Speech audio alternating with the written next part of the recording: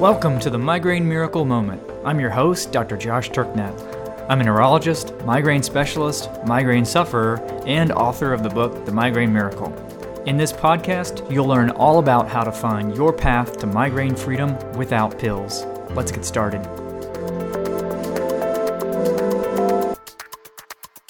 Howdy, folks. So on today's podcast, we're going to be kicking off the new year with another Migraine Miracle story. I mentioned recently that we're going to be having a lot more of these on the podcast, and so you can expect a lot of these in 2019. We keep receiving more and more awesome stories of transformation from people in our community, and they're too good not to share, and I know how inspiring they are for those of you listening. And today's guest, who I'm super excited to have on the show, is Lori Law. Lori is quite an amazing person. She's a former Emmy-winning photojournalist, a motorcycle enthusiast, a writer, a novelist, and now an expert slayer of beasts. And I talk a lot about the single biggest key to success being mindset, or the stories that we tell about the things in our life. And Lori is a perfect example of why this is so crucial and how powerful this is. And it's so fitting that she identifies herself as a storyteller. She clearly appreciates the power of story in our lives, which includes the most powerful story of all, which is the one that we tell ourselves about ourselves. You've heard me say before that every transformation with the Migraine Miracle Plan has to begin with starting to tell a new story of migraine and shedding and eliminating all of the limiting beliefs and myths of the old story of migraine, which is the one that so many people are still telling. In fact, this is what I'm listening for when I see someone for the first time with migraines. Whether their mindset is there and whether they're telling stories that help rather than hurt, because I know there's no sense in spending time and energy in making major changes unless that mindset is first in place. The big challenge is that the ones who are telling themselves harmful stories are oftentimes the ones most unaware of just how powerful those stories can be and just how powerfully they can undermine your chances of success if it's the wrong kind of story. As you'll hear, like many others, Lori found the book out of desperation. The beast had become an ever-present part of her life. She was living on triptans just to be able to function at her job, and her doctors didn't have any other answers for her. It's a story we've heard so many times before, a story I've seen day in and day out in my work as a neurologist, more times than I care to think about. So Lori has been putting the plan into action for over 2 years now and has gained tons of experience and is just a fountain of wisdom. So I hope that her story both inspires and helps you. Also, stay tuned after my conversation with Lori, and I'm just going to share a few key takeaways from it. Okay, and so without further delay, here is my interview with the indomitable Lori Law. Today, I am thrilled and delighted to have Lori Law with me. Lori, thanks so much for joining me. Oh, you got it. It's an absolute honor to talk to the man who changed my life. So, Lori entered the Migraine Miracle universe, I think it was maybe a couple of years ago now. And yeah, August of 2016. Okay, so you remember. Yeah, so I had that close. So since then, she's not only experienced her own incredible transformation, she's also been a vocal advocate for the Migraine Miracle, and I know that her efforts along those lines have already helped a ton of people. So she's both a beast slayer extraordinaire, someone clearly not afraid to take massive action, and also a force of nature. And so we're so happy she found her way to us, and I think it's high time we shared her story with you here on the podcast. So first of all, Lori, how about just telling us a little bit about yourself, just who you are and how you got here? Well, I'm 51 years old. I was a television news photographer for NBC for 24 years and just retired from my job a couple of months ago for a multitude of reasons. But I've always been an extremely active person. I'm not someone who likes to, sit on the sidelines.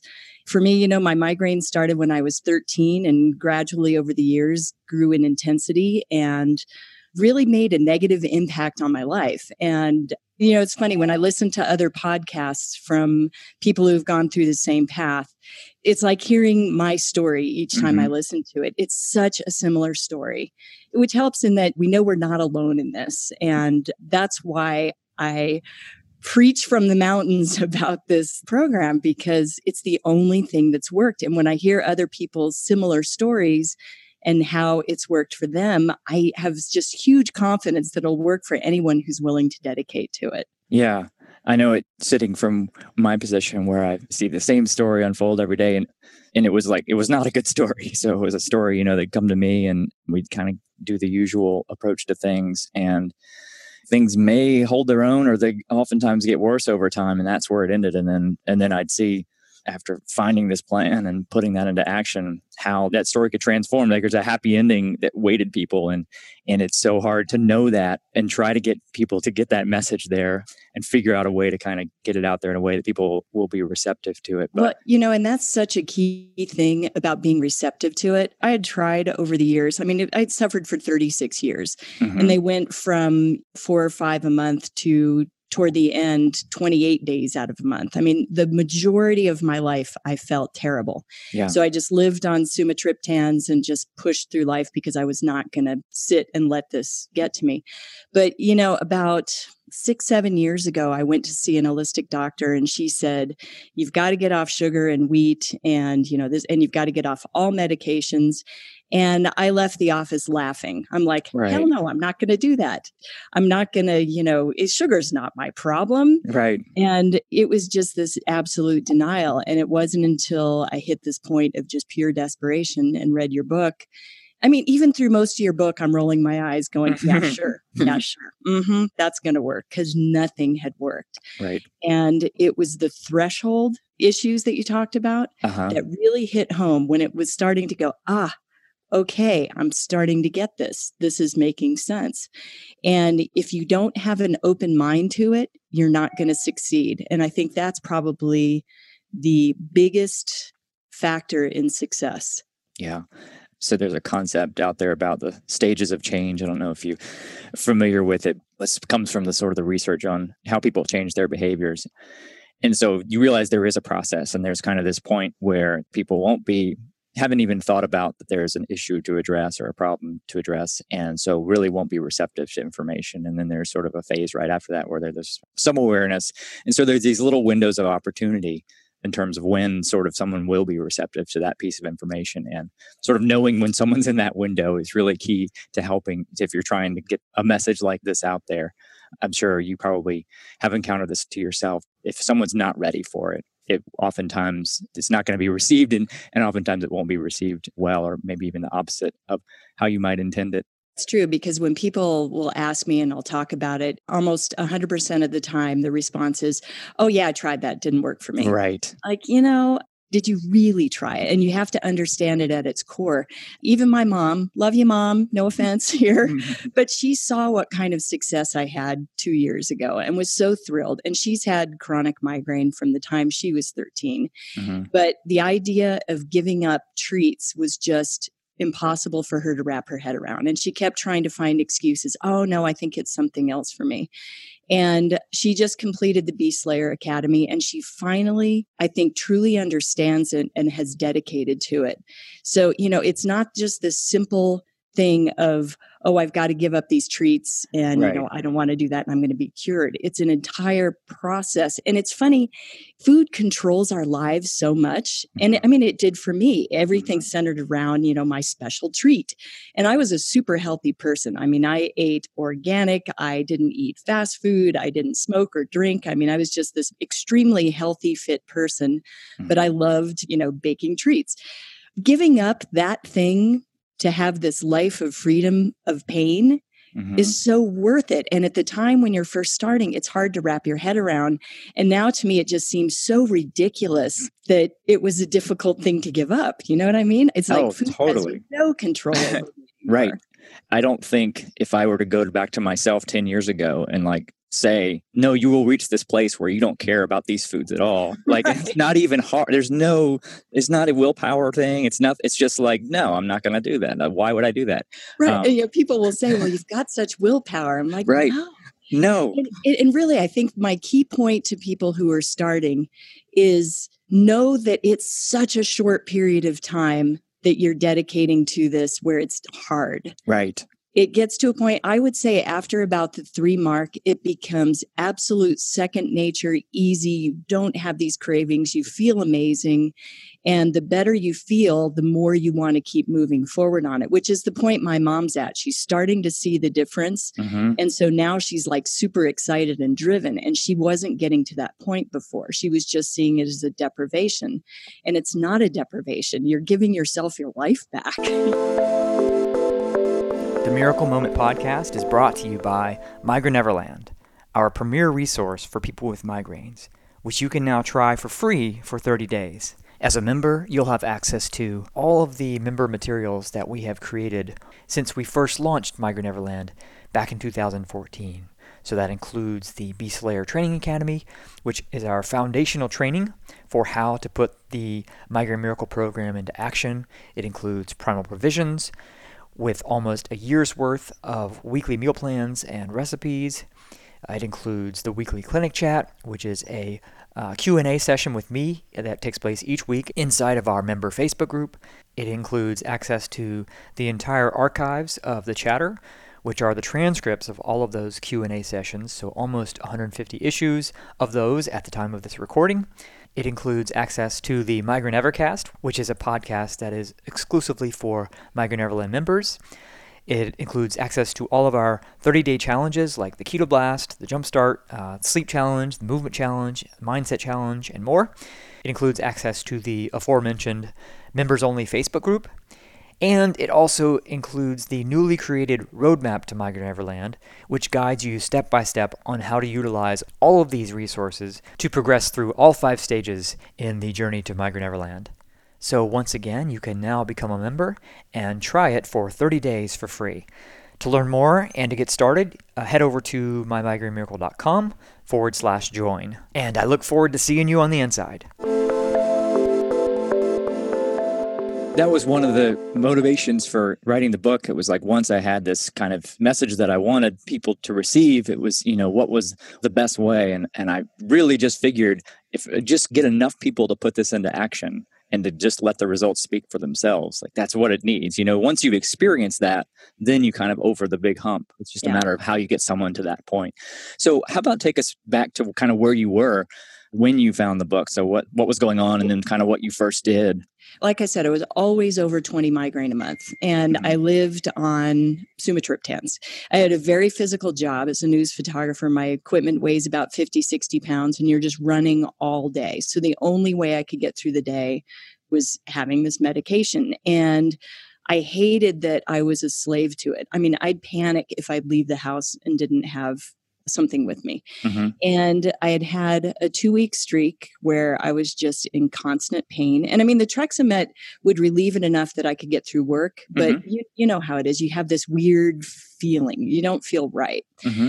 And after 2 weeks of this pain, I'd always had a suspicion that migraine was somehow linked to the gut, but I didn't quite know why. And I mean, Right. I had eliminated a gazillion foods from my diet. Oh, I can't eat this. I can't eat that. I can't eat this. Well, whenever I'd get a migraine, I would have these insane carbohydrate cravings. So I'm driving home from work, and I stopped at the grocery store and I bought one of those, those French breads they have by the checkout aisle, and they're all hot. And, Yep. I mean, I made my own bread, and I'd use organic wheat, and I was grinding my own flour. I mean, I was very particular about what kind of wheat I would eat. Right. Because I thought there might be a link. So here I buy this cheap loaf of bread, and I went home and I'm stuffing it in my face. I mean, I ate over half a loaf of this bread. And all of a sudden it was like, what am I doing? So I pulled out my computer and I Googled, why do I have extreme carbohydrate cravings during a migraine? And your book popped up. That's amazing. So I thought, okay.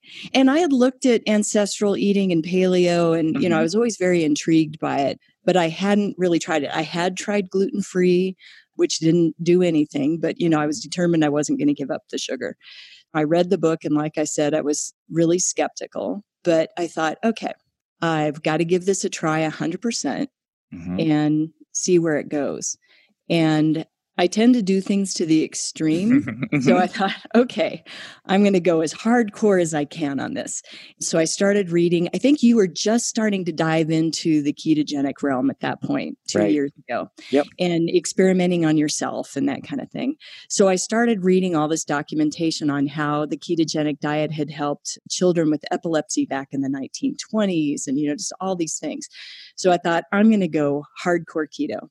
And I did, and I felt immediate results. It didn't eliminate the migraines, but I could see that it was working. Yeah. Mm-hmm. Now, I'm still taking the Trexmet Mm-hmm. because I was terrified of giving that up. Plus, my doctor had me on continuous birth control to try to control the migraine as well. Mm-hmm. And I knew going off of that was going to be terrible. And it was. I mean, I think it was, I can't remember the timeline, but I think I ate keto for about a month and then decided, okay, it's time to tackle the medication issue. That was the part that scared me the most. And going off the medication, I had 3 weeks straight of constant pain. So you say to yourself, well, why didn't you just give up? Because it's not working.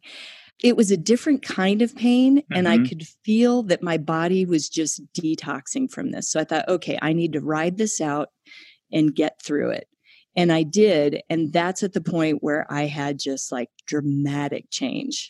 And that's the thing too, when I talk to people about the migraine miracle, you can't pick and choose the parts you want to do. Mm-hmm. It's a matter of changing your entire system. It's a system, right? Yeah.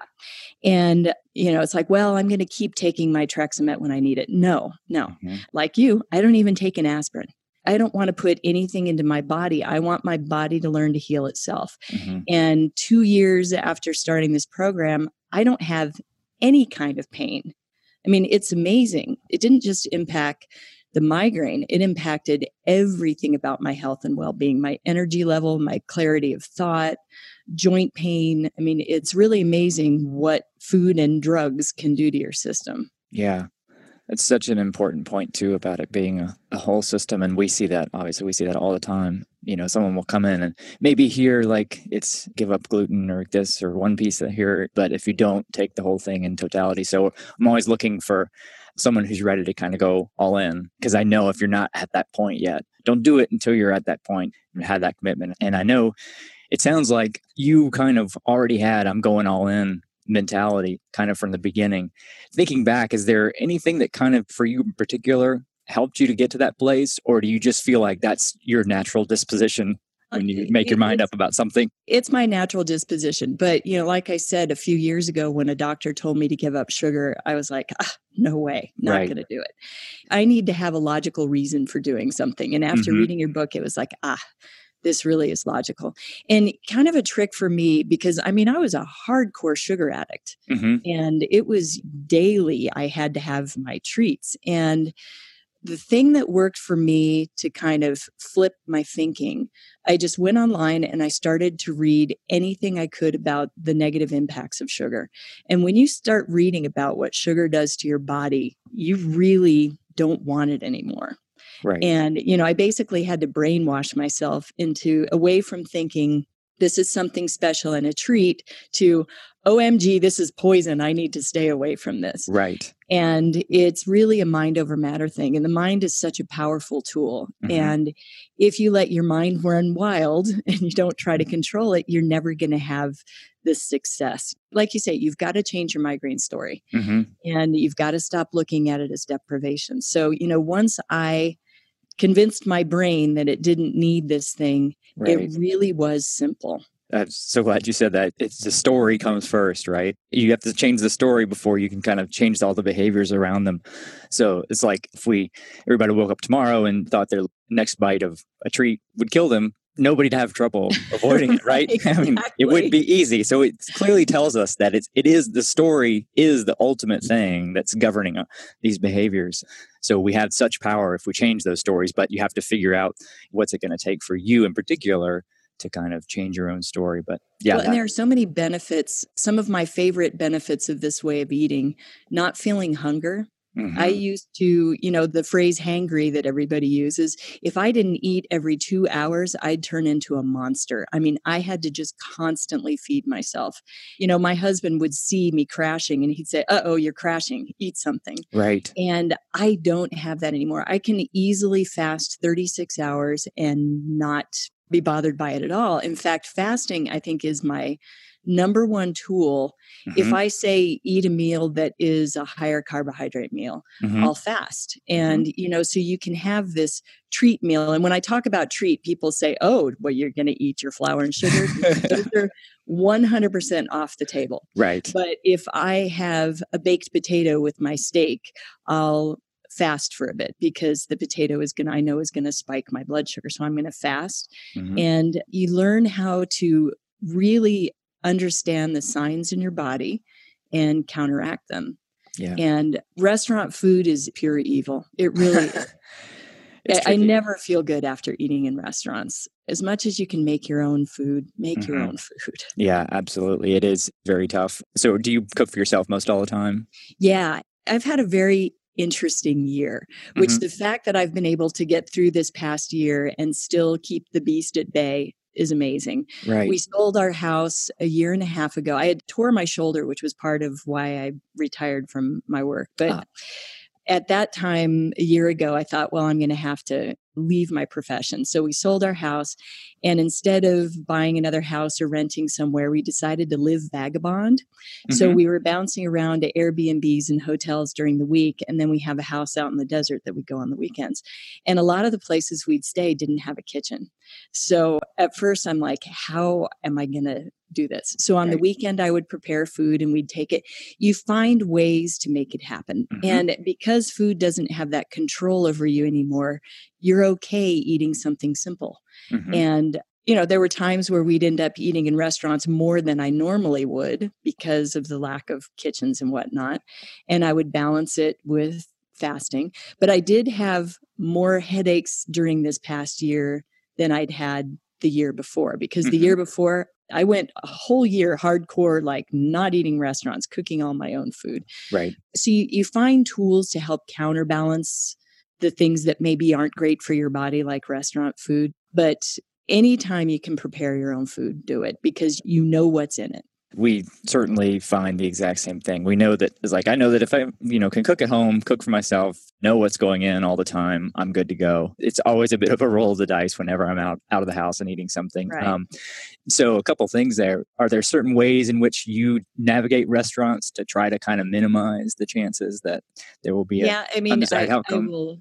I will never eat salad dressing. Mm-hmm. They Good almost point. always have gums. I'm very sensitive to gums, always have been. The carrageenans, locust bean gum, any of those. Mm-hmm. And salad dressings always have that. Plus, most salad dressings have sugar in them.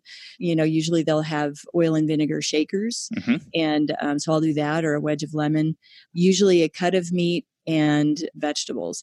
And I get really embarrassed asking for special things in restaurants. I don't want to be the pain in the butt customer, like Meg Ryan and When Harry Met Sally, where Yep. she has a long list of things you can't do.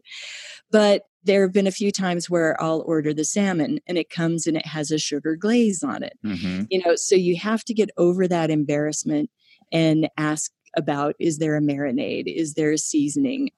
And ask for it without, hey, can I just have that simply seasoned with salt and pepper? Right. And there's things like that you can do. And I think one of the hardest things, and this was the hardest thing for my mom too, Mm-hmm. she's a very social person. And so she's always going to, different get-togethers and parties and going out to dinner with friends. When you're a guest in someone's home and they're serving you a meal, Yeah. it's very uncomfortable to Mm-hmm. say, I can't eat that. Yep. So kind of the way I navigate that is, say we're having a conversation with a friend and they'll say, hey, we'd love to have you over for dinner. And I kind of laugh and say, boy, I'm a pain in the butt guest. I said, this is one of my tricks for doing this. Uh-huh. I tell them, I basically have to eat like a diabetic. So when you use that diabetic word, that's good because there's broad acceptance. Don't argue it. Right. People accept that diabetics can't eat high carb. They can't eat Mm-hmm. sugar. Hmm. When you say you do it for migraine, people don't understand that. It's like, Right. headache, oh, you'll be fine. Just Right. and I say, you know what? My body can't handle sugar and it can't handle wheat. So I pretty much have to eat simple foods, vegetables and protein. And people seem to accept that. Great. And it was so funny during the Christmas season here. We went to a party at a friend's house and the hostess said, "Oh, and over here, I want to show you. Here's a plate of fruit, and there's no sugar on the fruit. And I made you some whipped cream with no sugar, just vanilla." And it was like, gosh, what a wonderful thing. So by setting it up in advance so Right. that the host knows that you have these limitations, then it doesn't get awkward when they pass, the stuffing your way and you turn it down. Yes.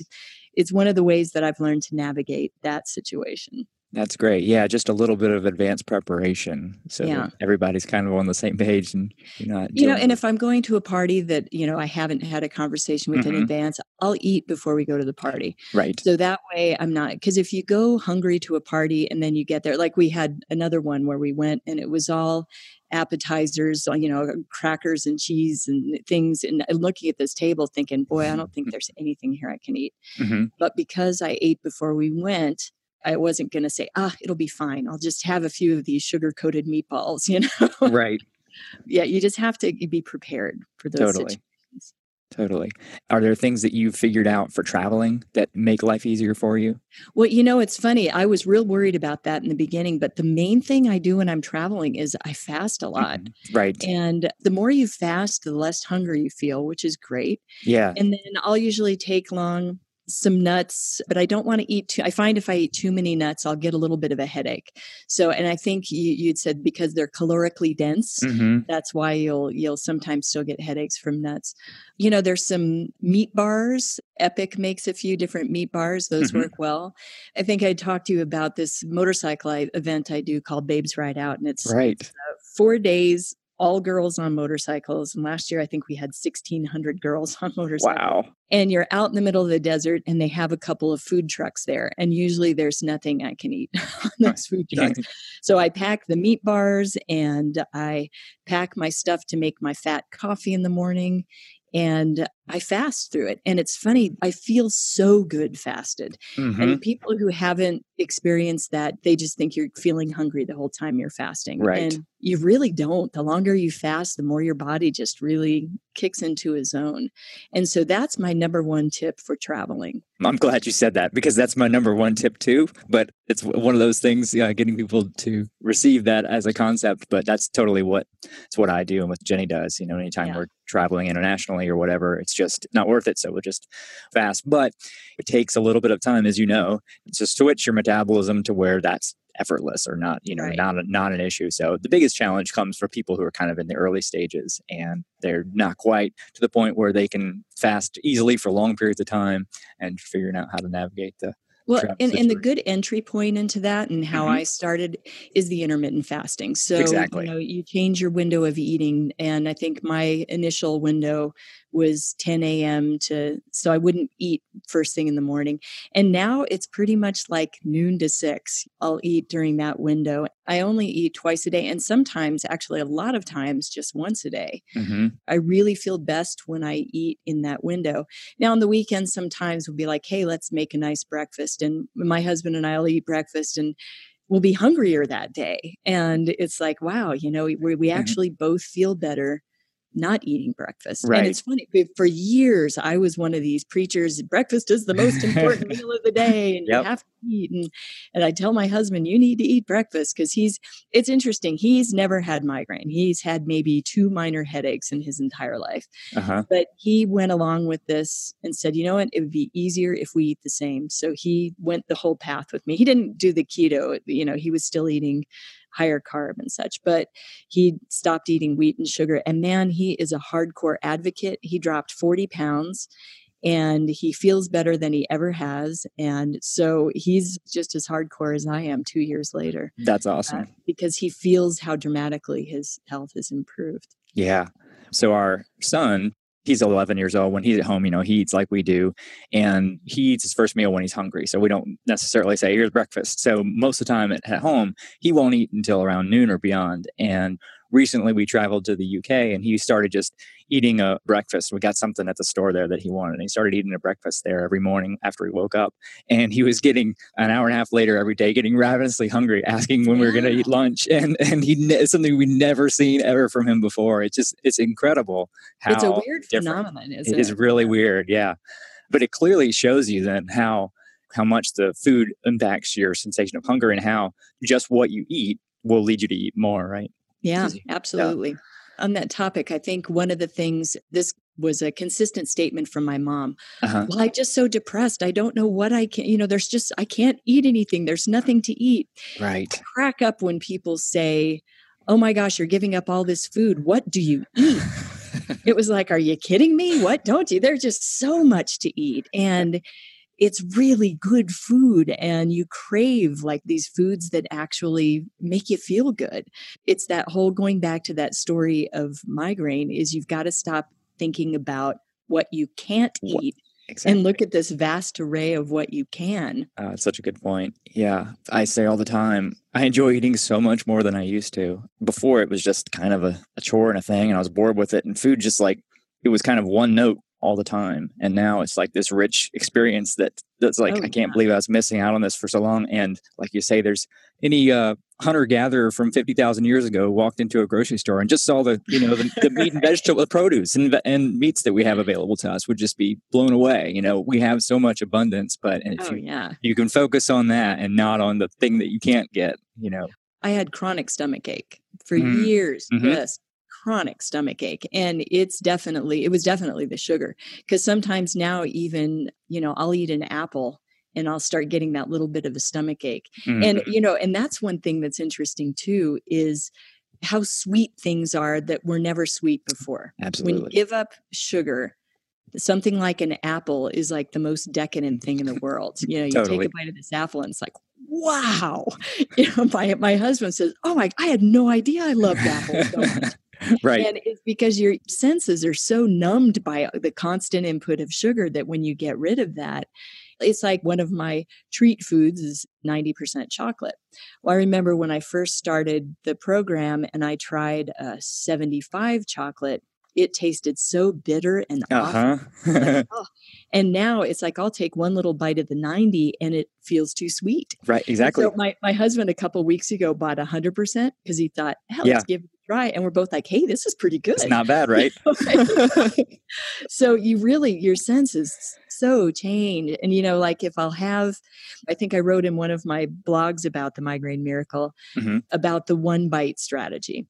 So if you're at a special event and there's this amazing looking dessert and you're just feeling deprived and you really want this, first of all, don't feel deprived because you're probably not going to like it if you taste it anyway. But if you absolutely have to, take one bite, and that one bite, I guarantee you, will turn you off of that. So, if you feel like you absolutely have to, sure, have that one bite, but also do it mindfully, knowing that you very well may provoke the beast. Right. Those are strategies. But I guarantee after a while, you'll be like, yeah, don't need to try it. I know what it's going to taste like, and I'm not going to like it. Right. It definitely gets easier. And keep telling those stories that are in your favor too, to make it a lot easier. Before you changed everything, did you used to worry about your blood sugar as far as its impact on your headaches? Like, did you have a concept that you needed to eat to prevent a headache, or that if you didn't? So pretty much if I, like I said, didn't eat every 2 hours, I would get a migraine. I mean, it was, and that's what my husband would get in this panic. And like, we'd have to make sure to travel with food because he could see it coming. He could see it in my eyes. And I know that's a really common misconception. Oh, if I don't eat, I'll get a headache. Right. So I can't fast. I can't do this. I have to eat. Well, it's not the food. It's the beast craving those carbohydrates. It's like you're feeding this beast and you got to deprive it. And that was a really difficult thing to wrap my head around in the beginning, that I needed to not eat every 2 hours. Yes. So this is a common issue that we have for folks who kind of hear about these things for the first time and say, and then be like, no, I can't do that. If I don't eat every 2 hours, I get a headache or, whatever. If my blood sugar gets low. And it made me think about, I remember when I first read your book and I'm looking back at the recipes and I'm going, lunch meat, bacon, I can't eat that. There's a whole host of foods that a lot of migraineurs think they can't eat. when it's all about the systemic inflammation. Right. So it's not this one food that's sending you over the edge. It's all of these things combined, because I've found that a lot of things that I avoided before, like Yes. bacon and lunch meats and that kind of, and I always try to find nitrate free and, grass fed and all of Sure. that. But it's not those single items. Like Brian said, my husband, Brian, Mm-hmm. I had a list, 2 pages long of things that I couldn't eat before I started this program. Right. And you're constantly chasing triggers Yes. when you suffer migraine. Yes. And so this list would grow and grow and grow and grow, when all the while, the number one thing that was causing my migraine, wheat and sugar, Yes. I was eating in abundance. Right. And I was in such denial that those were the causes of the migraine. Oh, no. My problem's not wheat and sugar. My problem is the gums and the nitrates and this and that. And that's where you have to start thinking about the whole picture of your body health, Right. and not focusing on these little single things that you think are the cause. Yes. Stress. I hear people say, oh, no, mine are stress caused. Oh, no, mine are caused by the weather. Mine are caused by lighting. No, it's the whole body. You got to look at the whole picture. Right. Yep. That's so glad to hear you say that. We get a lot of folks who will come to us and then maybe look at a few recipes and say, oh, there are triggers in there, I can't eat that. So we spend a lot of time talking about exactly what you just mentioned, which is it's a systems based. It's about essentially fundamentally changing not only your metabolism, but even down to the level of gene expression, so that you're changing who you are. You're from a migraineur to a non-migraineur, and that completely changes that whole approach that you'd have to seeing food as the enemy and this long list of triggers and so forth. So we're trying to get this at an even deeper level, and it really is. It's everything that matters. It's not any one thing. Yeah, and that's when I say that it changed every single aspect of my health. When people say, it's not going to work for me, it's not going to work for me, I'm like, well, you're missing out, because it truly is a phenomenal transformation. And like I said, I was a very healthy eater, active, fit, and yet I had these chronic migraine. And I never thought at 51 years old I'd feel better than I did when I was 20. Right. The reason I started down this path years ago wasn't to end my migraines. I didn't even know. It was merely because I felt like this was what I realized was the path to better health, aligning our diet and lifestyle with what we're best adapted to. And then seeing all the benefits, realize that, migraine is the thing that will help bring people into this. But once you do it and then you start seeing all the other benefits that emerge, that's really what keeps you around, right? So yeah, I mean, that my husband is a huge testament to that, because he was really skeptical. Because a few years ago, before I found the Migraine Miracle, and I was reading a lot about wheat, and that's when I tried gluten-free and that. And I was reading that, the heritage wheat berries don't have the same sort of impact. And my husband said, I just don't buy that wheat is a problem. And he says, we've been eating wheat for a long time. And I said, yeah, but look at all of these diseases of modern civilization. It's like there's got to be some kind of link here. And it wasn't until he gave it up that he realized how much it was impacting. And, it's like, for me, I think sugar was my biggest problem. For him, absolutely wheat. He said he constantly felt this tightness and bloating and, just felt really uncomfortable in his skin. Yeah. And doesn't anymore. So it's interesting. The ancestral approach just makes so much sense. And I know some people will laugh at it, but it's like, nah, you know what? Bodies function better on these simple foods, these simple unprocessed foods. Right. Yeah. A lion can't live in the ocean. We all have our habitat, and we're going to thrive in the one that's closest to the one that we're best adapted to. It's interesting, too, you say that about your husband. That it's probably about a third of the population that are overtly gluten sensitive. So that will experience pretty significant physical improvements, particularly with digestion, just by eliminating. So that alone, for me, is enough for everybody to try that at some point, just to see how it's impacting you. Well, you look at all these chronic ailments that people suffer: joint pain, stomach issues, digestion. Oh, I'm lactose intolerant. I'm this, I'm that. And, Brian and I both think that their main problem is wheat. Right. And most people aren't going to see that, but it truly is a detriment to most people's health. Yeah, it's one of those things. There's so much to potentially gain, and nothing to lose, literally. So, except the taste of bread, but Yeah. And I tell you, when they set down a hot basket of bread on the table, it's really hard to resist yep, because I loved baking bread. I mean, it was such a creative process and I loved it. And good yeah, bread is just so tasty. But it's that strategy of you look at it and say, okay, is a bite of that bread truly worth right, a possible migraine? right, And people who haven't suffered migraine don't right. Don't understand. get that. Yeah, No. And, they say, it's a headache. I've had headaches. They're fine. And I think, too, every migraineur thinks theirs are the worst. right. It's like, oh, no, no, you don't understand. My yeah, migraines are right, really awful. My migraines are the worst. right. Anybody who has migraines, you can't even explain the Well, kind of pain. you can't And fathom anything worse, right? no. And what's funny too is when you go for a long period without them, like, Yes. I'm 2.5 years into this, and the times when I've had one, like I had one caused by a hair product that hmm gave me a 5-day migraine. And it was like, oh my God, how did I survive 36 years of this? Yeah. You forget how incredibly awful they are until you have one again. It's so And that's true. the motivation to stay away from that basket of bread when it comes. Right. I know you were like, okay, remember this feeling, Right. Like, a month from now. Don't forget this. This is the Right. worst thing ever. You never want this ever again. So, Never, ever, ever. And your strategies for combating a migraine without without drugs, drugs. it really works. The salted water, hmm walking, and I know how hard it is to move when you have the migraine. And this is another thing, my husband, bless him, he is just the best human being.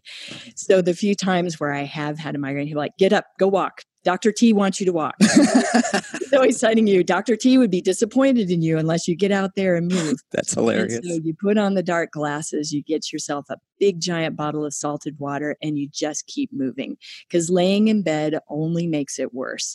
And that's one of the hardest things to force yourself to do is to get up and move. And I'll do yoga to relieve the tension in the neck and breathing and peppermint oil. So there are all these different strategies so that you don't reach for that drug. Those drugs are the worst thing that ever happened to me and so many other sufferers. And I think they're absolutely the reason why I went from 5 migraines that were usually centered around my period to Yep. getting 25 a month. Because there's no reason why a person should have 25 migraine a month. Right. This is another one of those points that's so hard to get out there, but it's Oh, like yeah. so critical. I mean, it's just, you can't get around it if you don't address that central issue. Oh, and it truly is an addiction. I mean, I was terrified to go anywhere without the medication. And Yeah. having the freedom from that is so amazing. And it was funny, I was cleaning out, I used to hoard any of the sumatriptans. Yep. And because, the insurance covered like 9 tablets a month of the Trexamet, and 9 tablets would not get me through the month. I needed at least 20. Right. And so I would try find ways to buy them. I'd get them from other people. I mean, I was like this ridiculous drug addict. Mhm. And I still continued for the first year after I started the Migraine Miracle, getting the prescriptions filled. They were on an auto refill Mhm. because I was so scared that the Right. migraine was going to come back. And hey, look at this. I'm not having them right now, but I'm building up this huge stockpile for Right. when I do. And about a year ago, I found this box of the nasal sprays, the tablets, and I threw them out because it was like, I will never, ever, ever in my life ever take another triptan Yeah. It's a process to get to that point. I know. because you're That- scared to let it Oh, go. gosh, so scared to let it go. But then, it's another one where the story you tell is all the difference. And it's one of those ideas that gets so much resistance. The hard part about it is telling someone this. It seems like, you're being non-empathetic to say, don't take something for Right. to relieve yourself, but it truly is trading short-term suffering for what is often, like you said, what could be a short-term or a time-limited problem into this chronic, daily, unrelenting thing that can go on for decades. And, the intensity of the migraine isn't nearly what they used to Right. be. And I think the intensity was spurred on by the triptans. And Yes. because it used to be if I didn't take them and the pain would escalate, they'd go full on blackout. I'd lose my ability to speak. I had an incident years ago. I was covering a news story in Laguna Beach in California, and I didn't have any pill. No, I'd run out. That's what it was. I'd run out. And my reporter, who was very sensitive, she knew what I went through. She said, you're not looking so good. And I'm like, I'm okay. Well, our next stop was at another location in another city. She was driving on her own. She said I didn't show up. So she started worrying. I'd never in my 20-year career not showed up to a news story. So she's in a panic, calling my phone, trying to figure out where I was. And another news crew saw my van parked over at a courthouse and found me in the back, just blacked out. Oh, gosh. I have no recollection of driving from Laguna Beach to Santa Ana, which was about 15 miles. I have no recollection of crawling in the back of that van. I don't remember that day. And that's terrifying. Yeah. And I think that kind of intensity my body was so addicted to these triptans. And because I didn't feed it this triptan, I went full blown blackout. Yeah. And having something have that kind of power over you is terrible. So to be free from that now is just like the best thing ever. It is. Yeah. That's and I think there are many folks who've reported the same things, that the character of even if they do get a visit, the character of it is much different and much more tolerable when they're no longer on the triptans. And that likely is reflecting just what they're doing to your brain's own ability to counteract a migraine. It kind of obliterates that system. And so it's just like when it comes, and there's nothing to hold it back. And so it just escalates and escalates. And you've talked a lot about, your body learning to heal itself. Yeah. And I believe there's just so much value in that. Yeah. I totally agree. And it's unfortunately something that's been kind of underappreciated in Western medicine, but we really should start by maximizing that avenue as much as we can with any condition. What can we do to facilitate our body's own ability to heal itself? Because it's way smarter than we are still. This has been fantastic. If you were talking to someone who's kind of just at the very beginning, right before you found the book, or just getting started, anything that you'd tell them that would maybe help them through the first few weeks or months of the process? It's a matter of truly staying the course and dedicating and changing your story. And as much as you're going to say to yourself, this isn't going to work for me, I've tried everything. This isn't going to work for me, I've tried everything. You've got to switch that. And you've got to say, how will I know unless I try? And trying isn't giving it up for a week or following the program for a month. It's about realizing you have to change your life for good. It's not a temporary thing that you're going to be fixed and can go back to it. You just have to change your perspective on your health and just do it. I mean, just do it. Yeah. Great advice. Change the story to where I'm going all in with this because I'm worth it. So yeah. And life truly is spectacular. I know. It's just, I just want to give people a taste of what it feels like, and sometimes I feel like just such a salesman when I'm talking to somebody about it. I'm like, oh, geez, I know they're rolling their eyes and listening to this because I'm so passionate about it. And when somebody gets me on the topic, man, I start talking their ear off. Yeah. It's because it is such a dramatic change. Yep. I've said before, I always feel like I have to rein it in. I have to tone it down because if I let my true passion for it come out, they're going to be like, no, that's not real. That's too good to be true. One other thing is the Beast Slayer Academy came around after I had already found my path to freedom. And I personally haven't gone through it. Uh-huh. My mom went through it and it finally got her going. So if you're just starting on this path, I've seen what it's done for my mom.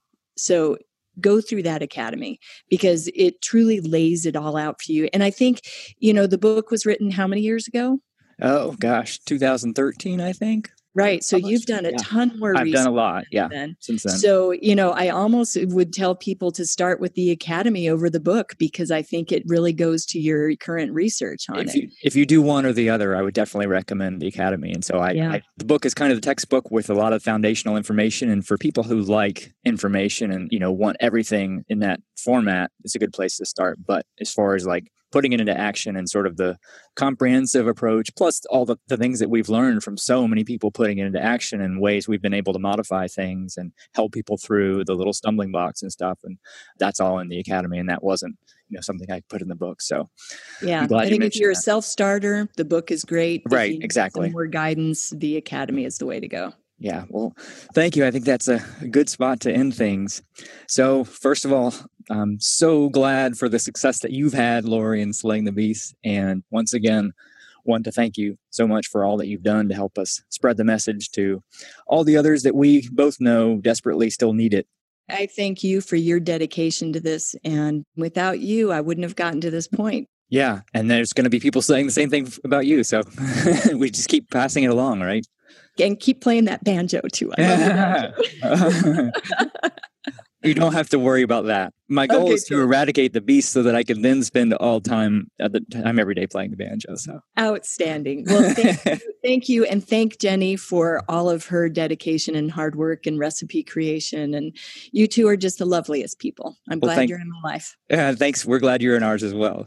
And thanks so much for taking time to share your story here on the podcast today. You got it. All right. Bye-bye. Okay, so I hope you enjoyed that conversation with Lori as much as I did. I'm now going to share a few key takeaways from that interview, though honestly there were gold nuggets of wisdom dispersed throughout the whole thing. As I mentioned in the introduction, Lori is such a great example of the power of story or mindset in our success with anything. Part of that is because story greatly impacts two keys to success, which she really embodies. One is being fully committed to the plan, or going all in, as the saying goes. So it's not about picking and choosing certain parts of the plan. As she insightfully recognizes, this is a systems-based approach which requires implementation of the entire system to work. Unlike what most people are used to with Western medicine, this is a holistic way of doing things. And the second thing that's really key is the ability to go against the grain. We're all wired as humans to follow the herd, and doing things differently instinctively makes us a little nervous. This is something that in our hunter-gathering days served us well, to go along and do what the tribe was doing. But it's a trait that doesn't serve us very well many times in our modern world. And so often the price of just going along with the herd is a significant one, as so many migraineurs know all too well.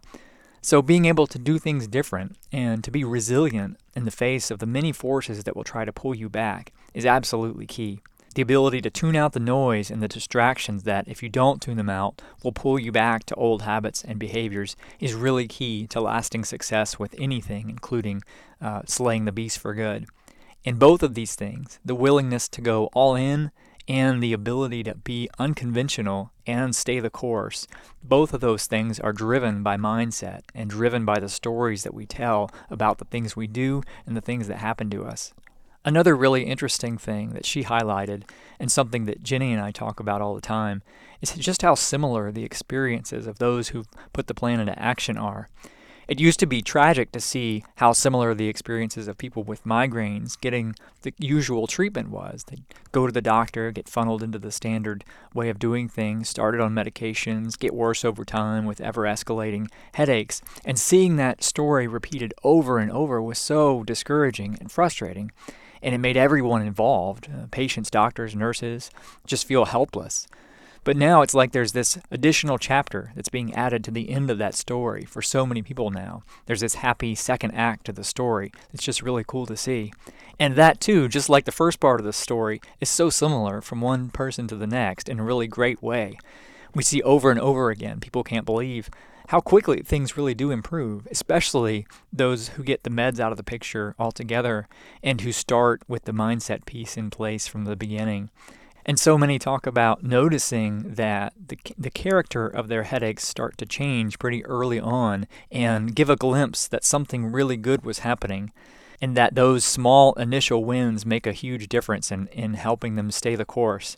Over and over, people also talk about how surprised they are that sugar no longer has the same power over them, and over time how much easier it is to resist than they would have thought previously. So many people talk about not being able to believe that hunger really doesn't cause headaches. So many people get hung up about this and have a really hard time letting go of this myth. This is why I devoted 2 prior podcast episodes to it. And Lori talks about once being militant about making sure that she ate every 2 to 3 hours, which is a symptom of carb dependency and a metabolic state that fuels continued migraines. Over and over, people get to this point where they can't believe that they can go extended periods of time without eating, without really any hunger or discomfort, and that they really never get that ravenous hunger that they used to feel before. Again, another symptom of carb dependency. As I said, the old story of migraine has so many myths and limiting beliefs that are part of the problem, and that idea about needing to eat frequently and that hunger or low blood sugar causes headaches is such a big one. We also have so many people who can't believe that exercise actually helps a migraine, that they go in extremely skeptical of that idea and then are blown away when they find out that it actually works.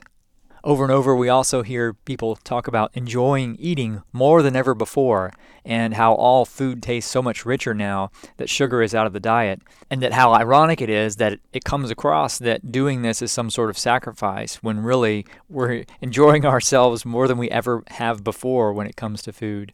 And I think everybody who's been through this also has faced the challenge in spreading this message and sharing our personal experience without coming across as sounding too good to be true. This is certainly one of those things in life that feels too good to be true. Lori talks about how skeptical she was when she first read the book, thinking, yeah, right. And I know that's just human nature and a defense mechanism that most of us have to avoid getting our hopes up, which makes it really challenging for those of us who want to shout this from the rooftops. And I think that's exactly why sharing these kinds of stories is so important. Ultimately, it's results that are most convincing, and most of all, your own results. And so hopefully, hearing these stories will prompt some of you listening to take the same massive action that Lori has. I would also recommend you check out her website, which you can find at loribentleylaw.com, and I'll link that in the show notes, so you can get to the show notes for any episode by going to the website, mymigrainemiracle.com, and just clicking on podcast on the top menu. And if you'd like to follow in her footsteps, remember that you can now join Migraine Neverland for free for 30 days. Just go to mymigrainemiracle.com/join to learn more, and you'll also find a link in the podcast description. All right, so that's it for this episode. Thanks so much for listening. If you're enjoying the Miracle Moment podcast and you want to help other people find it, and you want others to hear Lori's inspiring story, it'd be great if you left a rating or a review in iTunes. It really does help. Okay, now it's time to go out and slay the beast.